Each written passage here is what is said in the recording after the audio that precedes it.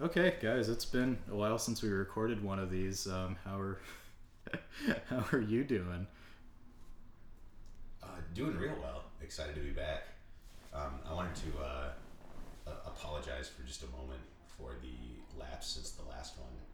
As you guys know, I got recruited by an elite top secret space force, and as you might expect, it turned out to be a Ponzi scheme. So I think we're all a little bit embarrassed. Me most of all, but you guys should be too.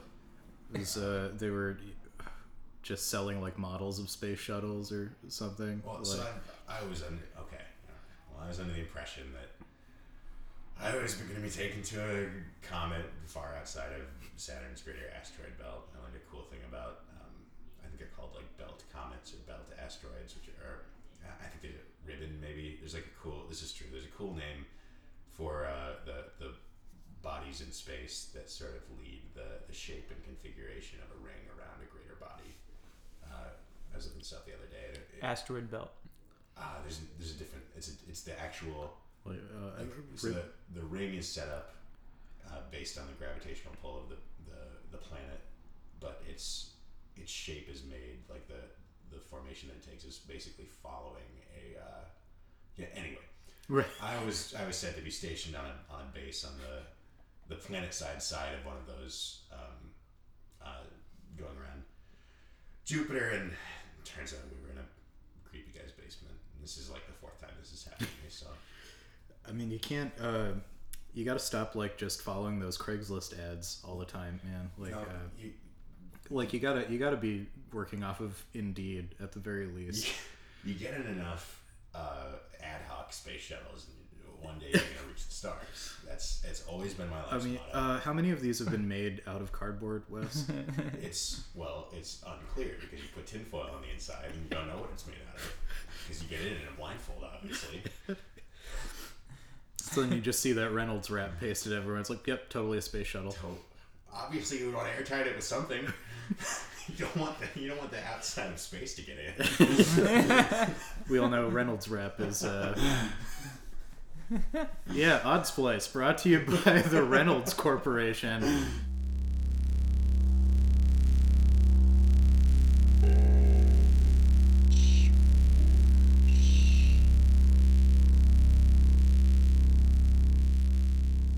Anyway, welcome to Odd Splice. Starting off a little different here. Yeah, as you can probably see by the episode description, this is not our episode on queerness. We fucked up this week, guys. You know what? I'm gonna interrupt there. Interrupt. Interject, mayhaps. Mayhaps. You ejaculated. Which means to Exclaim. right. So, I know dictionary well. I know word book. Word Josh, book in brain. There it is. Josh may claim we fucked up. I'm not gonna put this one on us. Really, YouTube doesn't have captions. What the hell? That's not us. That's true. Also, I mean, yeah, thanks YouTube for the only apparently available digital copy of one of our selections. Cropped weird, sped up to like 1.5 speed, and no subtitles, and it's a Swedish movie. Right, yeah. I also think that taking this one seriously is going to prove historically to be the right call. Yeah, I mean, well, Yeah. I mean, I think that was like a serious pick. It's just like nobody can fucking find that movie. Yeah, I just mean not pivoting in the moment and deciding, right, turn to it off and do compromise. No, yeah, we do want to do this one right, which is, yeah, I think that's a good move. And to clarify for all you listeners out there, Josh's pick was originally Show Me Love. Yeah, by the great Swedish auteur Lucas Moodysson. It's a great movie. We should watch it sometime because I do have that DVD. But yeah, it's basically not available to stream anywhere. So I mean, I'd love to cover it sometime, but the appeal would be really limited, and I think there's just plenty of other stuff to cover. So Yeah. Well, yeah. Lucas Moodysson is a hot take. He made the Pancake Club, Midnight and Pancakes, and the Pancake Express, and those were foundational to me. I don't think that I would be an artist today if it weren't for the Pancake Express at the very barest minimum. wow. Wow. I mean, I'm really just thinking of like a cut of Pineapple Express where just every time weed is mentioned, they just ordered a pancake. Pancake. If not for James goddamn Franco, I would watch that movie. There is a really cute scene on YouTube from Show Me Love. Oh yeah, that first sucked me in. Right. The when they want to go to Copenhagen. Mm-hmm. Yeah. It's adorable. It's a very sweet movie. Like, find it if you can, but like you are gonna have to. It's gonna take some sourcing. I don't know. Maybe check out your local library. They might have a copy. Just do that on your own time. But just because we want to like eventually turn this into rolling in podcasting dollars, I think finding something a little more easily available kind of behooves us in this situation. Anyway, so that's what happened to the queerness episode. It's coming. So yeah, it is. It's coming. I'm not going to go anywhere with that. Sorry, I also was working on something. Yeah. It was a dead end. Yeah, it's just there. It's already there. Like fait accompli. So something a little different. It's kind of a nice little BTS featurette. We're just kind of chilling, and we're just gonna kind of bullshit for a while. So I mean, hopefully you find one or all of us charismatic enough to be interested in our interests and interior lives. Yeah, if you've been listening just for the movies, you should probably just watch the movies. Yeah, you're smarter than we are. Go to look up podcasts by actual trained film critics who are paid to have these insights. Mayhaps The Next Picture Show, featuring friend of the podcast Tasha Robinson. So I think we're just gonna cover like kind of who we all are, kind of our individual interests and backgrounds and our critical approaches, just to kind of give you a look into the minds that bring you what is, I'm sure, is your new favorite podcast. But before we do that, there is news. There is news from the Twitterverse. So I personally ran some polls on the show Twitter account over the past 3 days. We've decided to implement a People's Champion program. People's Champion, Josh, are you saying that we have an objective and permanently definitive method by which to measure who is preferred on this show?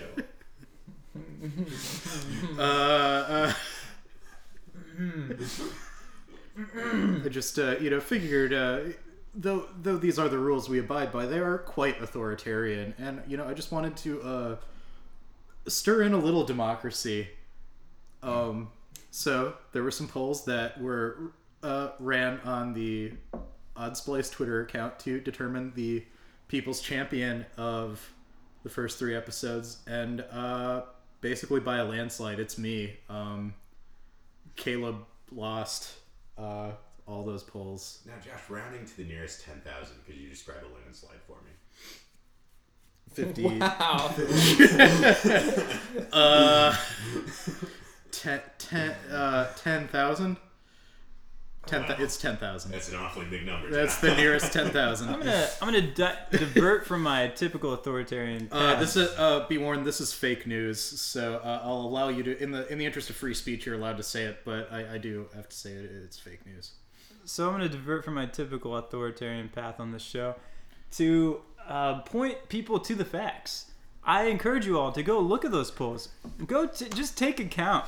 And you know what? Maybe just bring 2 hands, because that's all you're gonna need to count how many people participated in 3 polls.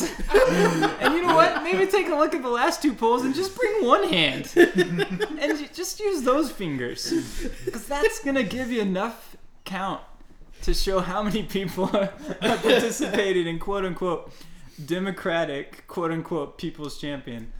And we've got other role early on in our, before we actually officially started this podcast, that you can feel free to use as well. I mean, I welcome a democratic revolt. I welcome it. And also I want you all to know you're stupid. Oh, that's way to go, insulting the audience. This is why Caleb is not the People's Champion, and I am. I I am your man on the inside here, fighting for your rights as the listeners, and I don't take this mantle lightly.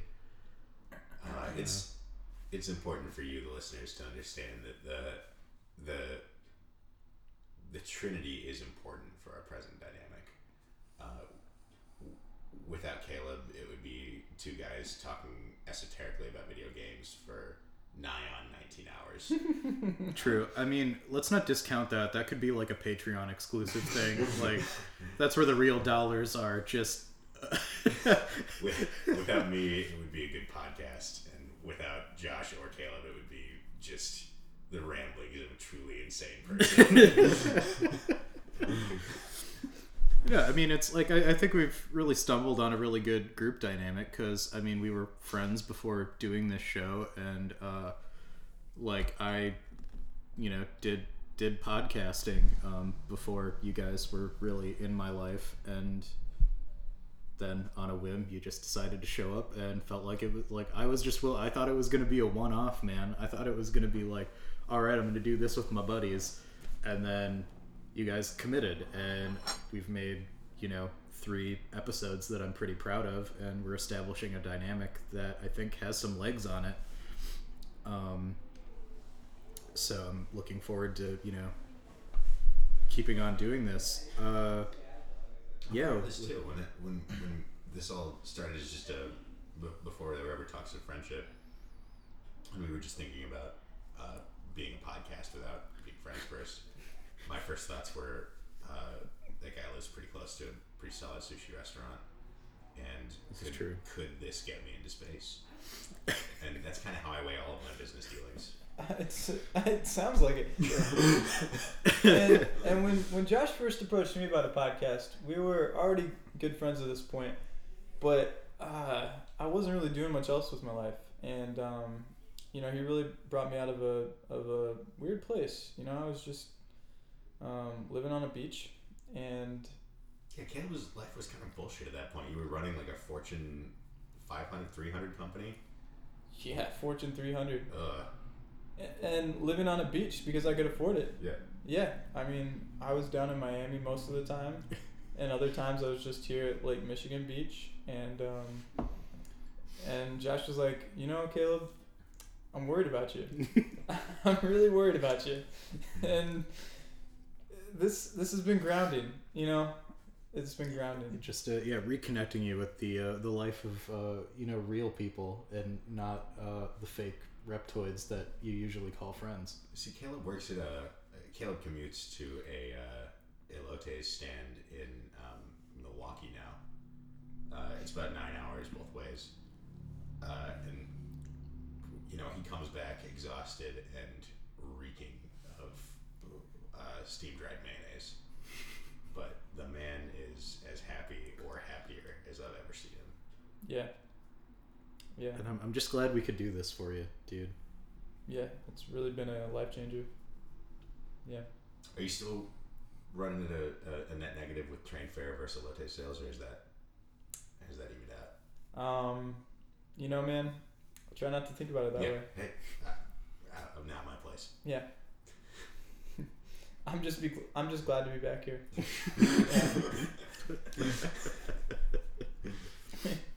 Yeah, man. So I mean, we're three different people with different experiences. I guess we can kind of dive into I don't know, just what each of our what our critical approaches are, like our influences, our just how we interact with the cinema. I have a theater performance degree. I was trained in critical thinking and analysis of theatrical performative works, and obviously the creation. The things that struck with me most in my training were the approach to devised and sort of improvised within the rehearsal space pieces. A lot of my teachers were really, really fantastic, very likely underpaid people. It was a flawed curriculum, but a really excellent program, bringing teachers in touch with students. Since then, I've been working with one of the smallest theater companies in Chicago. We've been doing some really great work. We're all, it's hard to say. We're artists who definitely deserve each other, and we have been giving back to a community before taking out from it. And I think we're all hoping to coast on that karma someday. My approach to theatrical and film-like criticism is pass. Not really a theory boy, huh? No passes. No, I try to go in with no preconceived notions or few. I try to run it against whatever I'm watching. I try to run it against factors like the things we've introduced in the earlier episodes. What is it doing? How is it doing it? What's the benefit of the worth? But the initial, your ability to weigh those things against yourself comes from the emotional evocations. So I like to think, what feelings is this inspiring in me? Is it doing that for the right reasons or the wrong reasons? Is it doing it intentionally or not?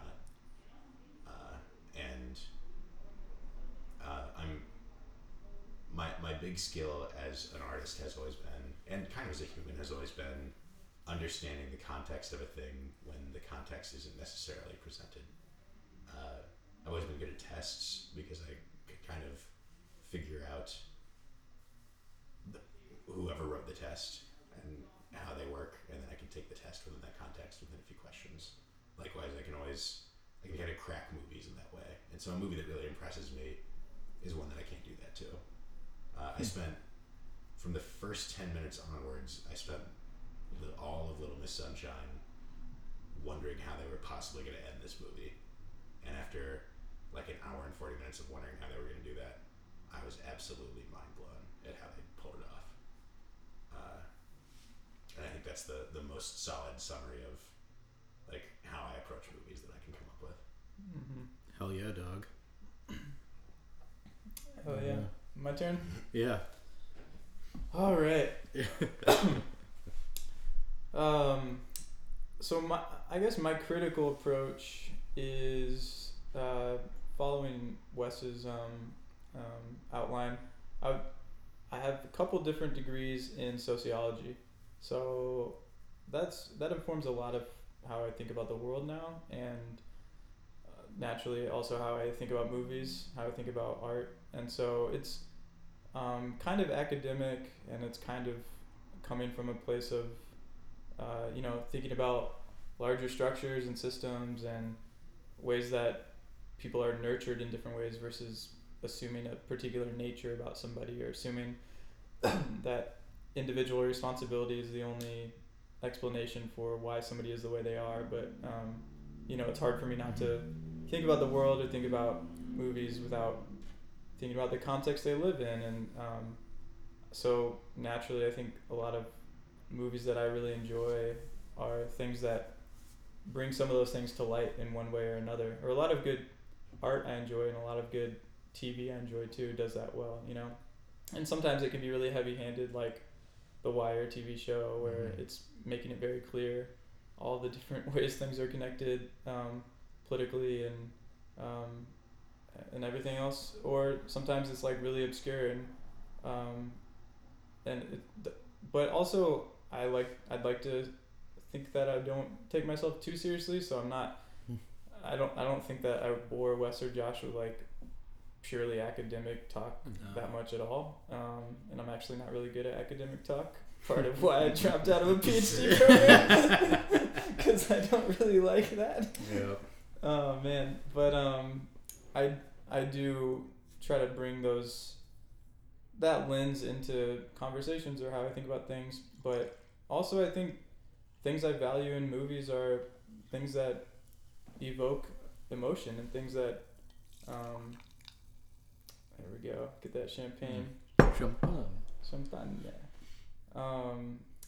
I think about or the things I enjoy are things that are evocative and things that resonate with me or resonate with people I know. And I think my favorite movies are either they're evoking things in me, and they're also presenting the world as it is, or the world the way I would like to see it be, or like what possibilities can there be in the world. And I think it's amazing when movies can give you a glimpse of that, or movies that are really true to like the way that the world is and the way that people are treated, or the constraints or circumstances that people live in.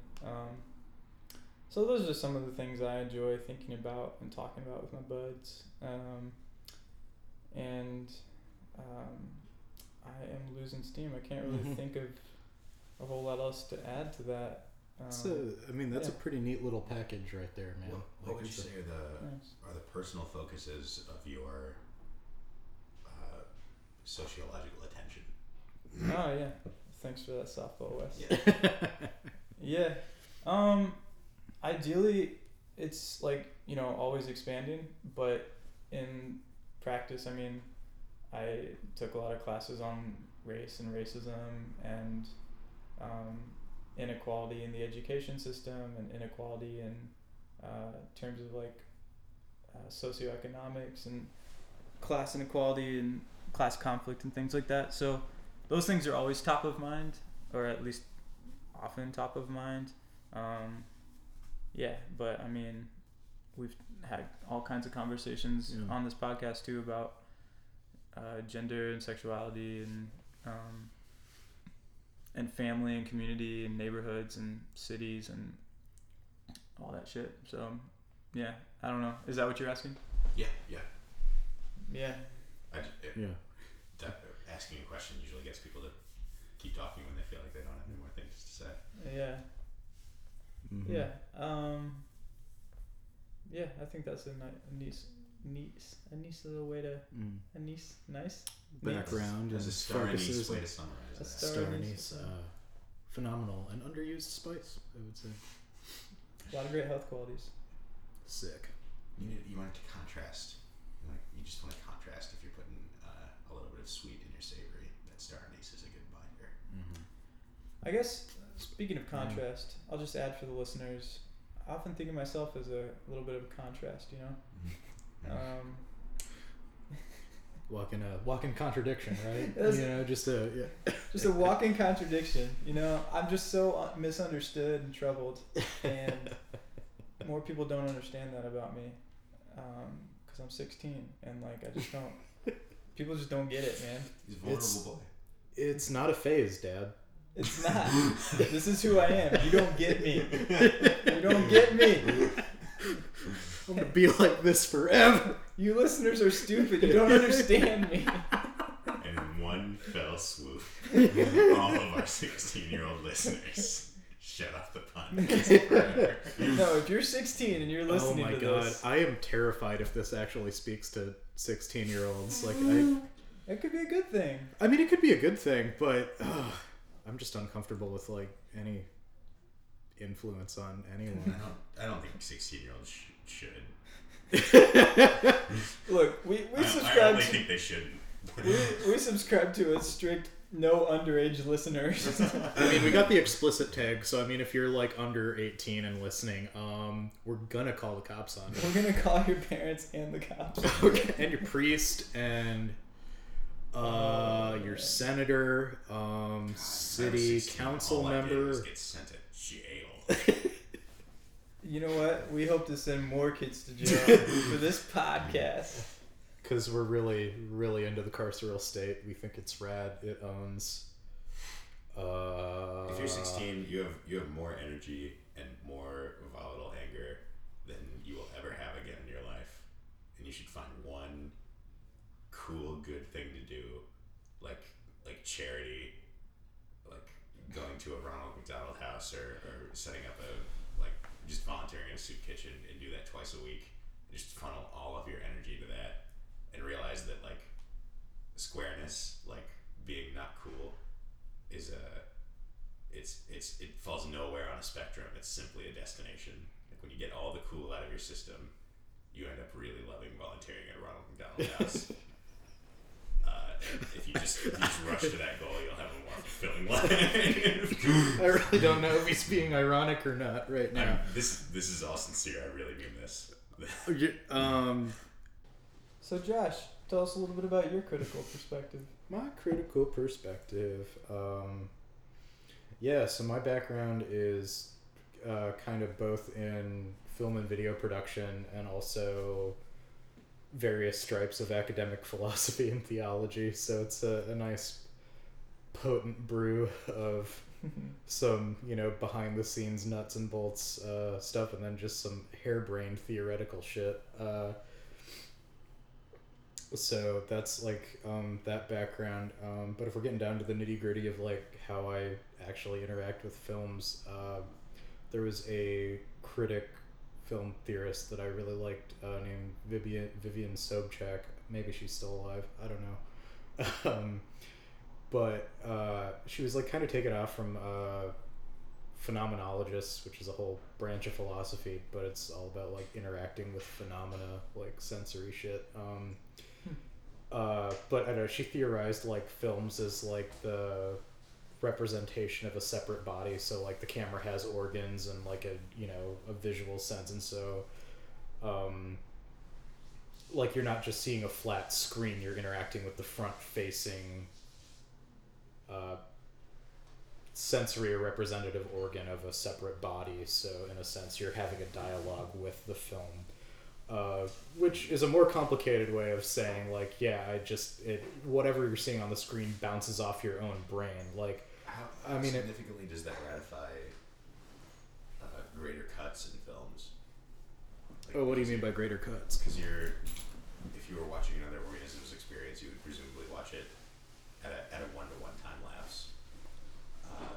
Right. I mean, editing's like part of it. Like, I mean, like the camera's like theoretical. Obviously, there's like authorial intent and whatnot, but the point is like, it is a conversation. You're not just passively. It's all about your reception. Right. I mean, I think it's similar to what you were saying, like about how you're looking for how a film like evokes emotions in you, like. Yeah, I like to think of it like I always thought of it as a way of like getting beyond just like simply being entertained by a film. Like, I mean, there are times when you have to sit down and just let a thing wash over you. But I mean, I just start from the point that all right, I'm constantly interrogating as this thing is trying to elicit something from me at the same time. So it's, I don't know, basically viewing spectatorship as not really a unidirectional interaction. You are actually sitting there having a conversation with a piece. I love that idea. I love that verbiage. Yeah, so I mean, that's kind of like my theoretical bedrock. But yeah, then it's like really informed by a lot of leftist political theory and just weirdo theology and whatever random ass facts are floating around Monogin whenever I'm watching something. So I mean, I think like similarly to Caleb, I'm always looking for films to reflect like how the world is or what I want it to be, and I think that really goes hand in hand with constantly being in conversation with a film. That said, I like I haven't really felt this high in a very long time, but like my favorite movie of all time is Apocalypse Now, because I don't know, I think it was just one of the most profound experiences I ever had. It was a movie that kind of shook me to my core and actually led me on a path of questioning that kind of fundamentally reshaped me as a person.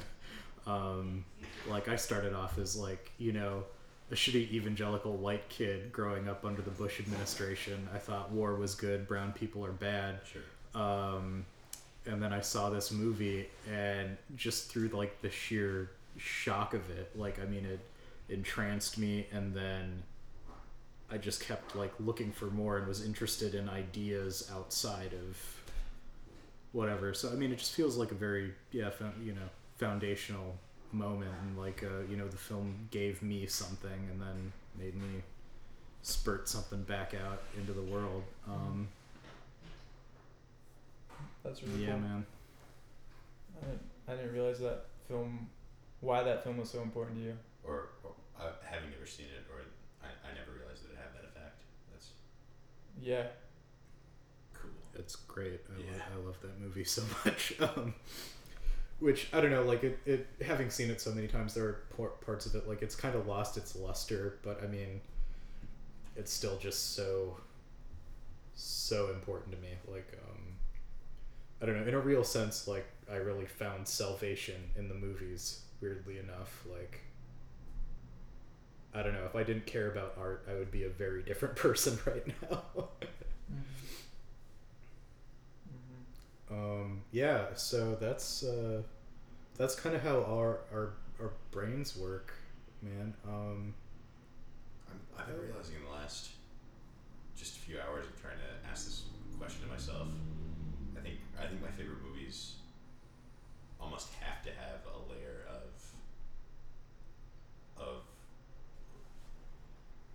I don't know if meta theatricality is the right word, but of at least like meta narrative of being a story about stories. You love it. I love it. The Prestige, Secondhand Lions, in some ways Little Miss Sunshine,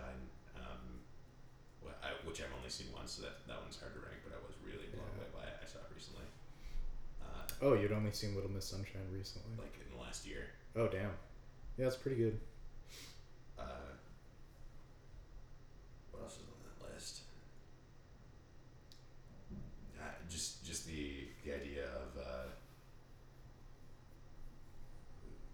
framing devices which set you up to examine the story and interact with it. The stories that take you on a ride while intentionally asking you to interact with them investigatively. Like you're supposed to be picking them apart, and then the surprises come from the conclusions you draw just before you could have reached the real one. Like they still whammy you with those, rather than everything being see through. I like to be right, a little caught in a nipple feint sometimes. a little misdirected. Yeah. Like Little Miss Sunshine's ending really Yeah, that does that. Yeah. that whole thing. You really couldn't write the movie because you could. You know all the characters almost immediately. They're pretty awesome, solid stereotypes, and then you watch the movie wondering how exactly this one's gonna play out, and like halfway through you're like, well, I can pretty much write it till the end, but how on earth are they gonna pay this off? And they beat you to it, or I don't know. Maybe lots of people are smarter than me, but I loved that movie because I couldn't write the ending to that movie in a million years. There's not a world with enough Wes Robinsons and Right. enough typewriters where I could have written the ending of Little Miss Sunshine. Okay. I think I'm gonna push back and also like expand a little bit on this for you. So it's a few things. As you're talking, one, I'm like picturing like the inner workings of a clock, where you want them to not pull back the curtain, but you want to have at least a little bit of a peek at what they're really doing. You want to see some gears turning. You Yeah. don't just Yeah. accept the clock face. You need Yeah. to see the. But yeah. not in a right. You don't want But- them to just tell you what time it is, and you walk out of it. But like, you do want to like pop the back of that watch open and see something a little different, like something a little unintuitive. But you also want them, the creators, to be able to be self-aware enough to know they're doing it. Like Yes. you hate the Okay, movies that are so elementary that you can see all the workings, but you're like, well, this is just A plus B equals C. Yeah, that's just movies. That's I'm like just- Marvel. Yeah. Like those are, they're not. I'm not trying to jump on the train. I think that they are actually good movies a lot of the time, but they're just like you watch 20 minutes of them and you know everything about the movie. Yeah. That's kind of how I got like disillusioned with them, honestly. Like I don't know, like even their spectacle is just so lacking. Like I mean, Yeah. they're really reliably like just really middle of the road, and then like kind of the discourse around them is like, holy shit, these are like the best action movies, and it's like, dude, have you seen anything that came out in a given year in the 90s that was classified as an action film? Like way more inventive, using less of a budget, and like anyway, that's a separate rant. No, Anyway. Yeah. Yeah. There's just I like that clock. I think that's Mm-hmm. really astute. I want to be I want to be led and then misled. And the less I see it coming, the more I'm going to enjoy the movie. Yeah, and as long as it's done with a purpose. But that's the other thing is a couple places where I'd push back is one, you always use this language of like, well, I don't know if other people are smarter than me, and when a film does blow you away, they're technically smarter than you, which is hard to gauge objectively, but I think it actually speaks to the way that you like to approach film and art more generally. Is not that it's how smart or not smart people are, it's how creative and how much fun they're willing to have. Like, I think for you want it to be an adventure, and you want it to be something that is so realistic to the point that you don't know what it, like, that's real life, right? Like, you always tell me that, like, the best real life is when we don't see it coming. Yeah. You know? Yeah. Like, you don't want it to be A plus B equals C, because real humans don't often do that. Yeah. We don't enough. We do it in reverse. We decide that A plus B equaled C all along because that's what happened. Right. Yeah. Or we do it straightforward, like, well, I guess my parents did this, so I'll do this. Or like, yeah. But both directions are not. But, well, we decide that my parents did this, so I'll do this. But my parents ran an insurance company, so I'll open a truck company and also live in a small. And we make those connections without even thinking about it. And because we're programmed to find symbolic significance and symbolic similarity, we think, God, I'm just in the same trade my parents were, and just running a different company, same shit, different day. But we're just trying to trod this path. We're just trying to make sense of it.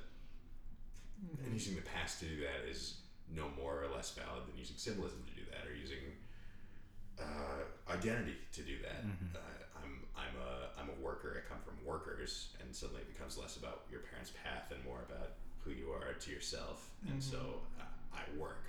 I sell trucks, or I run. So people who can subvert that sense of, this is really how stories go, is that they're unpredictable, and you can only make sense of them in hindsight, without being, postmodern, erratic, without just, nonsense happens all the time. Well, that's true, but that's not a good movie either. It should be surprising. Yeah. And the other place I'd push back. Yeah, go ahead, Josh. I mean, yeah, it's like that's an interesting thing. I'm like, I guess this isn't pushing back, but just like contrasting my own approach. But yeah, always being surprising. Maybe I'm equating that for a search for novelty in film structure or whatever. And like, I appreciate that too, but I also really appreciate like what can be done within formulas. Like we were talking about like artistic restriction before, how that does force you to be creative. A movie I might force us all to discuss later in this show somehow is The First Purge, which you guys were like very resistant to do it. Like I was going to do it on the Love episode, and I'm kind of glad I went with Sorry to Bother You instead of that personally. But I was really enraptured with The First Purge, which is a fairly formulaic genre movie. But then like within those confines of aiming so low, it plays with themes and imagery in a way that just had me hooting and hollering and pumping my dang fist. Watching people who never seem to lose in movies getting what for. Yep, exactly. So it's like that comes back into like having that that conversation, like letting those images sort of like wash over you, and I mean like bringing a lot of stuff into it, a lot of my own knowledge and whatnot, and just like picking up on something that like maybe this movie isn't really hard underlining, but it's the little secret seasoning that got in the mix, and it's all like disguised by like, oh, here's like this standard pound cake. Oh no, there's like a strawberry filling in there. Like there's something extra. Like this was gonna be good, but there's for somebody who's willing to just like cut in there, like you're getting something out of it. So I mean, it's like that's all I'm saying. And I think that ties to what both of you were saying. What I was going to say to Wes was like, it also has to be, it's not just subversion, or like you're saying, Josh, it's not just creativity within a formula. Both of those things are really fun and powerful.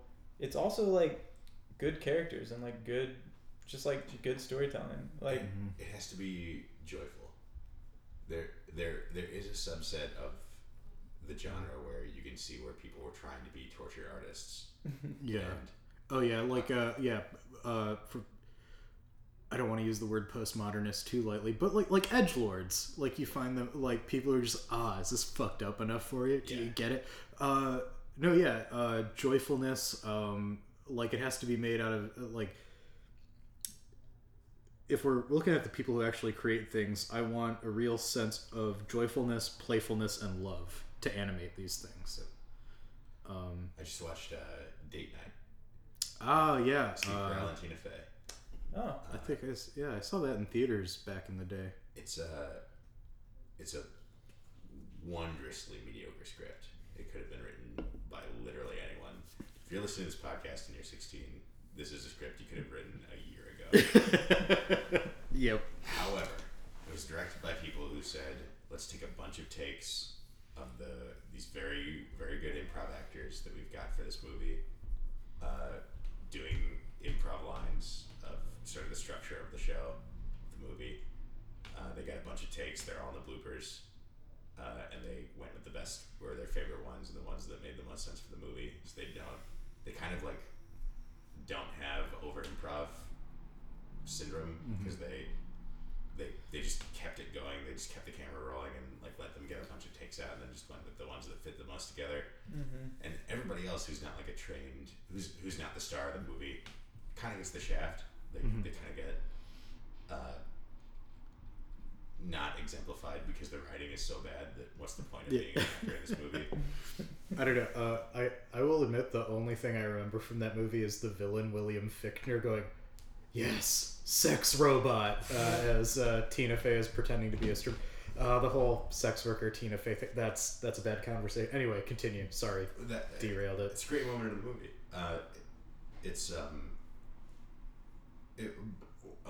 Above all, even more than it's a great vehicle for Steve Carell and Tina Fey, it's just a joyful movie.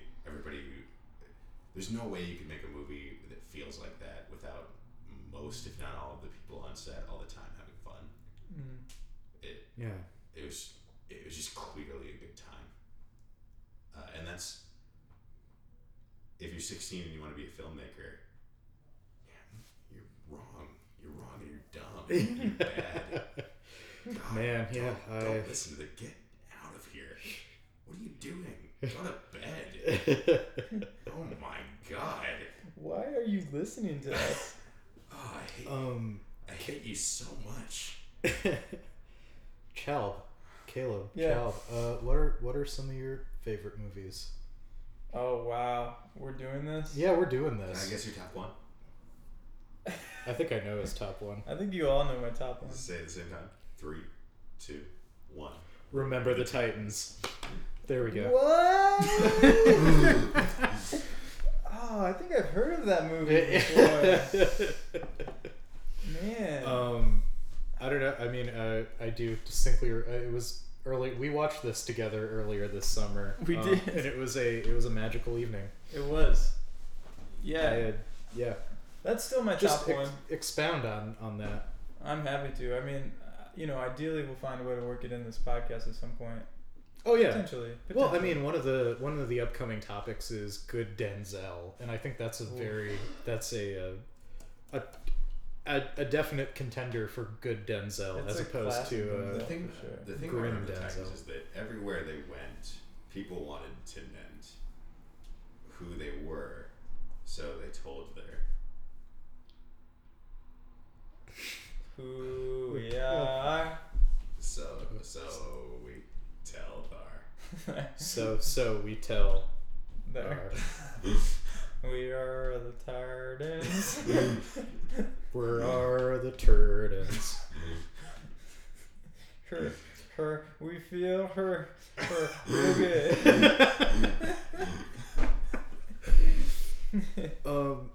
But yeah, like why is Remember the Titans your favorite movie? To be honest, it's mostly sentimental at this point. Well, I'd say it's like the percentage of sentimental is growing, but I might have reached an equilibrium with the sentimental value and the like actual critical value of it being a decent film. It's a really solid favorite movie. Yeah, it's a solid film, and it's not all fluff. No, it's not. I would, yeah, I think I mean, last time I watched it was with you. Like last summer, and I hadn't seen it since I was in like middle school. And Fair enough. Like, there's some like Disney cheese in there, but it's like it for being like a middle budget Disney movie. All the actors are firing on all cylinders. You've got Denzel, of course. Argaz, that like balding white guy that's in a bunch of Michael Bay movies. Yeah. Also, who was just like I forget his name, but he was like a ubiquitous character actor around that time. Does a lot of audiobooks. Really? My parents rent them from the library, and he does them, and my dad's like, he's great. He does all the voices. Oh, that is a beautifully like just dad. It's a movie that about a half generation before its time, it starts to ask, or maybe right. I mean, like there was a lot of like at least I mean they've been doing like heavy like civil rights movies and stuff. I mean, but it's like we're getting like similar movies that really paper over a lot of those issues, and this like movie was like, yeah, this is a football movie set in the Deep South, and we're not really going to condescend to the racial tensions going on. I think that I would call it a movie that about half a generation early, it begins to ask the question, what if we really cared a lot about stuff? Because it was right at the beginning where it's what, like 97? It's like the late 90s. I've got it pulled up here. Is it the early aughts? I feel like it's the early aughts, but I could be very wrong. Is it like the year? I'm going to say the year 2000. Yeah, the year 2000. Yeah, so the year 2000. It's right before like the dawn of edgelords. It's in the 90s when comedy or when movies were sort of based on the success of sitcoms, which was its own sort of like revolutionary trend. Yeah. Well, I mean, the 90s was like the heyday of the PG-13 comedy, right? Yeah. Like, I don't. Oh man, continue. I do have a whole theory of like the R-rated comedy, but so like in among its peers, it's a movie that asks the question: what if we gave a shit? What if we cared a whole lot? What if we cared about each other? What if we cared so much about each other that we were trying to police each other, trying to judge each other? What if we cared so much about each other, but in the meantime, we're not going to take any flack for caring a lot. Like it's everything that's going on is very important right now, and that's we're finding our way back to that now with the post-ironic internet culture. We're declaring we don't want to be cool in this way. We don't want to be detached and removed from it all. That turns out that was a really bad bridge to a lot of really bad situations. And instead, we're going to decide that we are human, we care very much. Every action, every person is very important. And Remember the Titans was a benchmark. It was a flag carrier for that sentiment. Yeah, I mean, it certainly is. I want to come back to that, but I'm deep in the IMDb. And this is Caleb's favorite movie, and me and Wes are waxing philosophical. And I'm like just looking up randoms. First of all, shout out Will Patton. That's the Will Patton. That's Coach Yost's name. Coach Yost. Will Patton, famous audiobook voice actor. Other fun fact, Wes, you'll love this. The director was Boaz Yakin, or Yakin, Yakin. One of the writers for Now You See Me. No way. Oh yeah. Those of you out there who don't know, Now You See Me is one of my most guilty pleasures. I did watch it, at least the first one with you, and it is a delight. I can't. If I'm drunk enough, I just turn on that movie like it's automatic. when I can't think anymore, I automatically turn on that movie. He was one of the writers on that, but he directed Remember the Titans. That is such a weird pairing. Yeah, so it is doing that. I mean, it's definitely a cheesy Disney film, and I think there's no shortage of feel-good stories of black and white people overcoming racism by becoming friends. There's no shortage of those stories on film or in TV, and Disney and all the other big movie producers are love to pump those out. I mean, just this summer we had, or actually this fall, Are we talking the Green Book. Oh, I will not watch that Who was it? movie. Viggo Mortensen and I actually saw like a clip of Viggo Mortensen's Charlie Rose interview, and it's like, that guy is not woke. I mean, he's not. Like, he's not. And it had like Mahershala Ali and Chadwick Boseman were both on that panel, and they were just like so fed up with Viggo Mortensen shit. It was ridiculous. yeah, Anyway, continue. Sorry. yeah. No, I mean, Actually, go on this derail for just a sec whilst I pee. Okay. I can't. The low cut socks and the tights are just. Yeah, That You was can so see, like, weirdly this one's a graceful. Yeah, just a little skin, just a little skin, just enough, a little something. a little something, just a taste. Yeah. Did you see that thing about Vigo and like wanting to go out and kill a black person? That was Liam Neeson. Oh shit! Yeah. Yeah, which, yeah, that was rough, man. But also he is a like 60-year-old Irish man. I'm not defending him. He's racist as hell. Yeah. I mean, Because he did not like actually apologize for the racism. Just like he ends on this note of like just saying revenge is an illegitimate motive, but doesn't question the fact that like his own racism is what led him to just like, and like he just spelled it out. He was legitimately just looking for a random black person to kill. yeah. Yeah. It's like, there's a whole issue of you wanting to go out and kill somebody because you're angry or whatever. It's a whole other issue to have that one person be a black person. Yeah, that is fucked up. But yeah, Vigo also, I mean, they're just He's rich just ass white old, dudes. Like, what do you yeah. expect? I don't care about their age. They're I just don't rich-ass know. Like white he dudes. was, he was trying to make a point. Like I think, well, it wasn't Charlie Rose. Charlie Rose has been like Me Too'd, but it was like a similar like PBS like panel show. And they were like, you know, asking, because it's Peter fucking Farrelly that directed it. Like just who is, he did like Dumb and Dumber and stuff. Like he just, you know, it was the Farrelly brothers. They did like There's Something About Mary, just like these bastions of like the '90s comedy scene. Or like comedic film scene. Wes is doing some pretty solid calisthenics post pissage. Calisthenics post pissage. Quite empty. Feeling relieved. But yeah, that was all to say.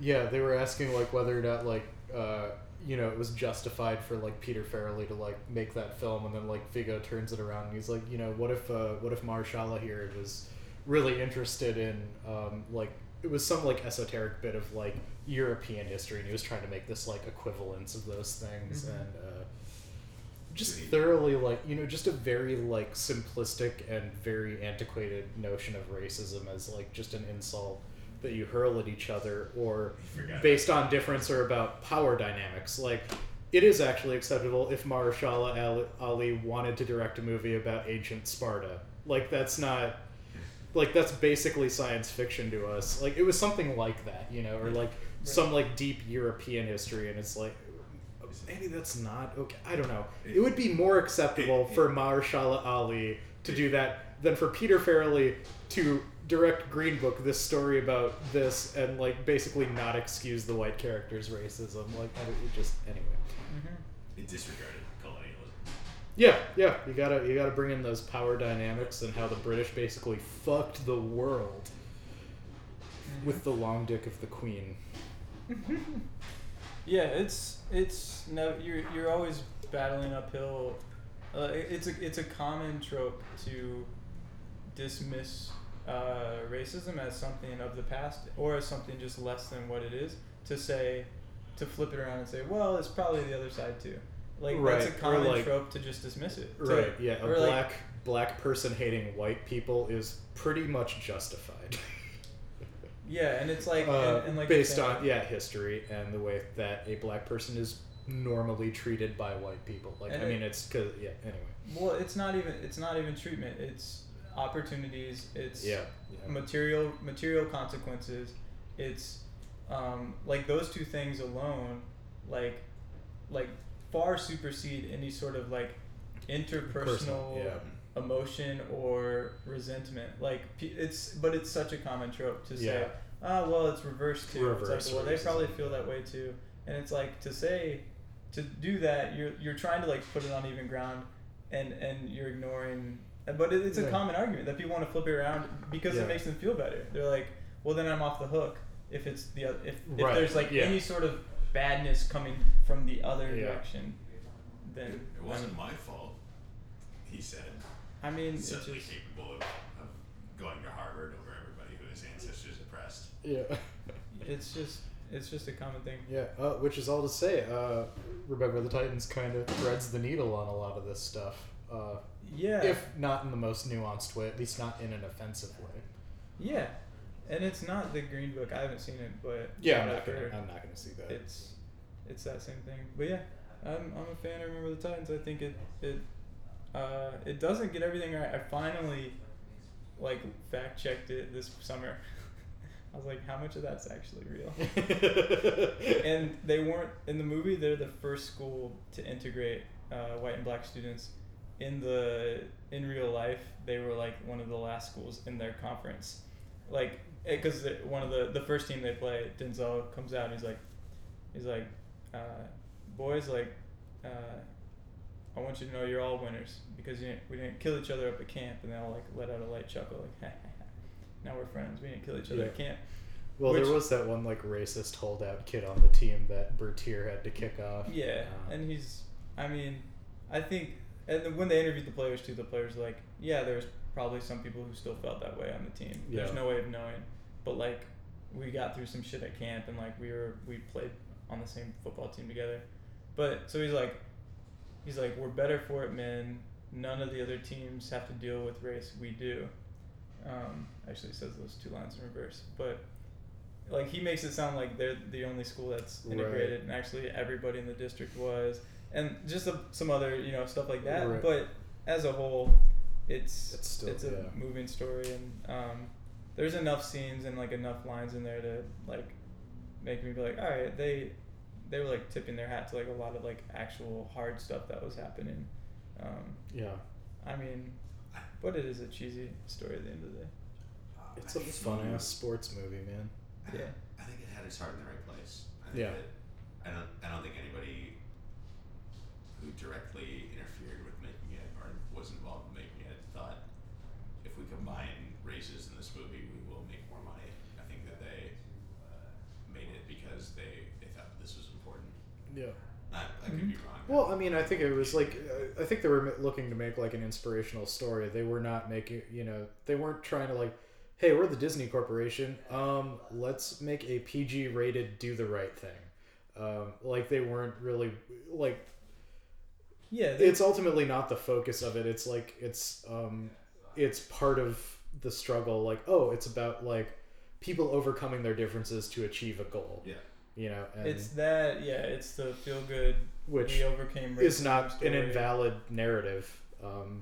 But again, like, do it's- the right thing exists. Right, and it struck a chord with me as a kid, like big, a huge sports fan, loved all the football scenes, really connected to it, and I grew up playing sports on like mixed race teams and like teams with like white kids and black kids, and like that was a common experience for me that I could connect with too. So like coming together through sports is like a powerful thing in my experience, and so I also connected with the movie because of that. I mean, to be critical of it though, it's like it is it is Disney and it is profit. Like that movie doesn't get made without Denzel. Mhm. It doesn't get made by Disney if it's not going to make money. Like at the end of the day, it's for entertainment and it's to make people feel good. But you know what? It got me when I was a kid, and I'm not gonna stop watching it probably. And there's so many tiers of that system. I don't know. Maybe I'm needlessly trying to defend that it wasn't intentionally profitable, and I'm sure it was. Oh no, it was completely intentionally profitable. I What did not have is a leg it? to stand on. What is It's the fucking Disney Corporation. And Denzel But, I mean, doesn't I sign think, up uh, if he can't get a fat check, you know? Right, but Denzel, I think, yeah. It reached a movie where people actually had the best intentions. Like, Oh yeah, And yeah. and the I think actors they were bought in. yeah, Like Yeah. they didn't half-ass it, and they didn't Yeah. like the scene when Bertier and Oh, Julius Campbell Yeah. are being forced to get to know each other because they're running 3-day practices until they all like interview each other. Players of opposite race interview each other, and so that scene is like an all-timer where he's like, let's get some particulars, let's get this over with. I ain't running any more of these 3-a-days, man. Yeah. And he's like, well, what I got to say you don't really want to hear. Honesty ain't too high among your people's priority list. And he's like, honestly, you want my honesty? He's like, honestly, I think you're nothing, man. I think you're a waste of God-given talent. You don't listen to nobody, not even Doc or Boone. And he's like, push him, pull him, do something. Because every time, he's like, you only look out for yourself. He's like, every time you look out for yourself, you leave one of your teammates out to dry. Me in particular. And he's like, you think I should give a hoot about you? Huh? He's like, no, I'm going to look out for myself and get mine. No. He goes, wait, you think I should look out for you? Oh, at one point he's like, tell your white boys to block for red, because they have not blocked for red. Shit. Yeah. But then he's like, But it's like a. no, let me finish. Okay. And then he's You pull it out, man. edit this together so it's all one thing. Yeah. it's gonna be perfect. And he goes, nah. Or no, he goes, nah, I'm gonna look out for me and I'm gonna get mine. He says, man, that's the worst attitude I ever heard. And Julius looks back at Bertier, the white guy, and says, attitude reflect leadership, Captain. And that's when it turns. Yeah. And then they become friends. And then they go to practice that night. And he starts like yelling at his white teammates for not blocking. And then they start hitting each other like left side, strong side, left side, strong side. Yeah. And then it becomes a defense versus an offense in their team. And they've overcome all their issues. All at camp. Racism is over, guys. Some football boys learned how to be friends. So. That's right. They put all their differences aside for the football. Yeah. But that scene is it amazing. reframes it. This was all just a competition all along. Like if you can remember that, you can side with whoever to get with what you want. Yes. Still, pro system, pro capitalist, or whatever. Yeah, sports are so competitive that's Yeah. you can't get out of that. Yeah. But Yeah. it's still lovely. It's Oh yeah, it's- I mean it's a there's really important something thing. there. Mhm. It becomes like a tribal thing Yeah. instead of like a every person out for themselves. Yeah. Yeah. This Yeah. is supposed to be a unifying factor, and it will never work if it can't be. Right. Yeah. There's something communal and like powerful about that. Yeah. Mhm. That sports does. It can provide the environment for that to happen. Yeah. I mean, yeah, the whole point of sports is like, I mean, the perversion of sports is that it has become like a consequence-filled environment. Like, the beauty of sport is that we can work out all of this aggression and need for dominance in a consequence-free environment. I mean, that's games, that's sports, that's everything. Like, I mean, if we're, looking to the future in an ideal post-capitalist world, like, everybody gets to freely participate in these things. Like, we've perverted it by attaching like hundreds of millions, billions of dollars to these games, which, yeah, I'm not going to demonize any of the people who play those games because they are talented and they're doing And they're laborers in a yeah, sense. right. They are workers. Yeah. Yeah, In a weird sense, yeah. they're not the ones on trial. I mean, yeah, they're generating profits for a bunch of billionaires, and then hung out to dry if they don't, invest their NFL salary properly, and then succumb to the consequences of repeated concussions. I don't know, that was a long tangent on that, but Wes, what is your favorite movie of all time? It's a really hard question. For a lot of time, I would have said The Prestige. One of the more enduring movies in my life, I think I've referenced already, is Secondhand Lions. Yeah, I don't know why that movie. that does come up a lot. I'm gonna look that up. I do fondly, because it's. I remember Michael Caine and Haley Joel Osment are in it. Robert Duvall's the And other Robert guy. Duvall. Yeah. There's something about, like, everybody getting really into telling a story about being a man that I've always loved coming of age stories, and I think that's one of the most pure, because Yeah. the basic, like, the outline of the story is that the manliest man you ever knew was a guy who could fight off 100 men with a saber, could win any combat and win any woman and win any fortune, and his catchphrase is "I've won and lost a dozen fortunes," but the finality of that catchphrase is "and loved only one woman with my whole heart," and the root of the story, the heart of the story, is the idea that the real man is somebody who can love so hard that when he loses that, he's just not himself anymore. It's a beautiful love story told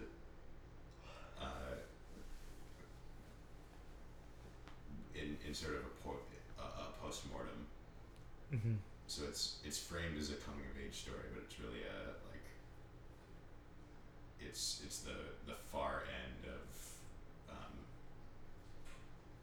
don't know, it's a rom-com, 50 First Dates or something. It's a classic rom-com. 50 First Days. I mean, I just remember Michael Caine and Robert Duvall, the opening is they're trying to fly a biplane upside down through a barn, and that's how they go out. And that's how the movie starts. And it's about being a badass because it's silly and you're bored. Yeah. and loving somebody even though you're not supposed to, fighting for that even though it's impossible, winning even though it's unseemly, and then dealing with the consequences of that victory. And I don't know.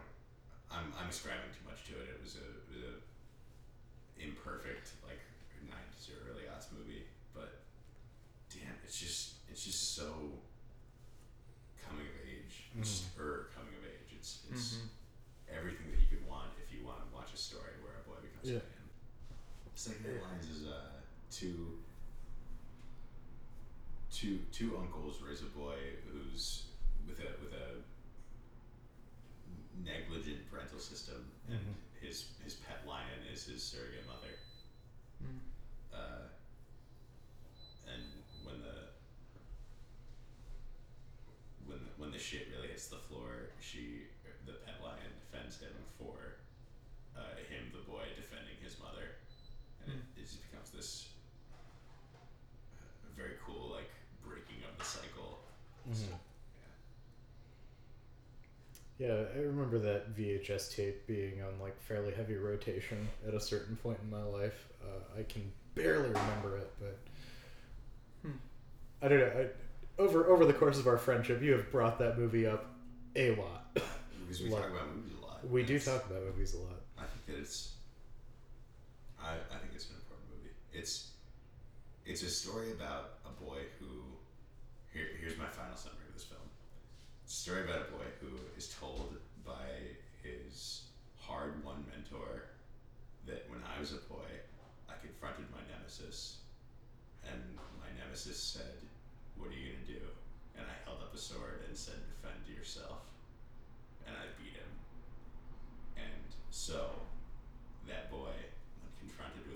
Nemesis holds up a sword and says, "Defend yourself," and beats him. Just a very, very simple circle movie. Yeah. I don't know. Yeah. It's a Warner Brothers film. A Warner Brothers. Okay. New Line Cinema. It's a film production studio of Warner Brothers. Yeah, that makes sense. New Line did the Lord of the Rings movies. I see the similarities now. Yep. Oh, Cloud Atlas is the movie I couldn't remember. That's on my favorite movies list. I couldn't remember if that was one of Josh's or one of yours. You talk about that all the time. Yeah, I have never seen Cloud Atlas. I do own a DVD copy, but have not watched it yet. Keep me posted. I would love to be part of. I think we have been saying this for years. We should probably set a date to just get that over with. No, I do actually want to watch Cloud Atlas live. How long did you watch this? Same boat as Josh. Okay, Let's do a movie day. Maybe non-podcast related, where we just sit and enjoy a film of Cloud Atlas. Is it cool if we wrap it up soon? Yeah, thanks for going on this ride with us. It's been very long and very rambly, but I think I can cut it together into something that's like good and insightful, because I think a lot of good and insightful things were said here. So here's this. I think probably within a week after this, I'll have another bonus episode covering Blade Runner 2049 with my Twitter friend Anna Stout. Nice. So that should be good. Wait, are you guys gonna odd splice it or just do one film? We're just doing one. It's like, this is a bonus, but that one's also a bonus, like, because I've been doing other stuff without you guys, in case you didn't know already. All the better. Yeah. I think you should be doing that. Yeah. This is bigger than the three of us, although Yeah. altogether, But I will say, like, we are like at least 300 pounds, yeah, at least. and I think that is an odd splice. Thanks for listening, everybody. We'll have that queerness episode out before too long. I think we've got a solid plan to tackle that. Over from Wob, Chalb, and Jalb, we are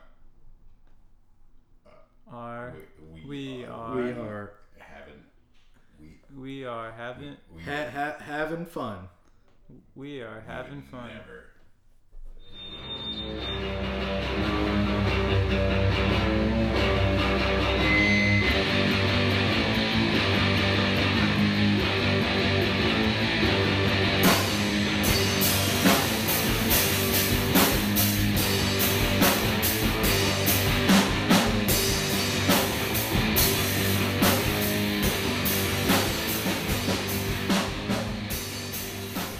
Now I'm trying to do the mashup where they take the song from what was that 50s musical? Guys and Dolls. Well, give us one more aspect. Like the most like famous like early musical on film that was like black and white then turned to color. Hello, Dolly. Singing in the Rain. Sing the rain. Ah, shit. The Doe Adieu. Oh, Sound of Music. Sound of Music. Sound of Music. That's the late 60s, man. Oh, damn it. Well, then the mashup with that and were you guys singing Les Mis? Les Mis, yeah. Yeah. What's the mashup where they take Doe? They do. Doe. Oh, yep. I vaguely remember the this. blood of angry men, black the dark of ages past, red a world about to dawn, black the night that ends at last. Doe, dear, female deer.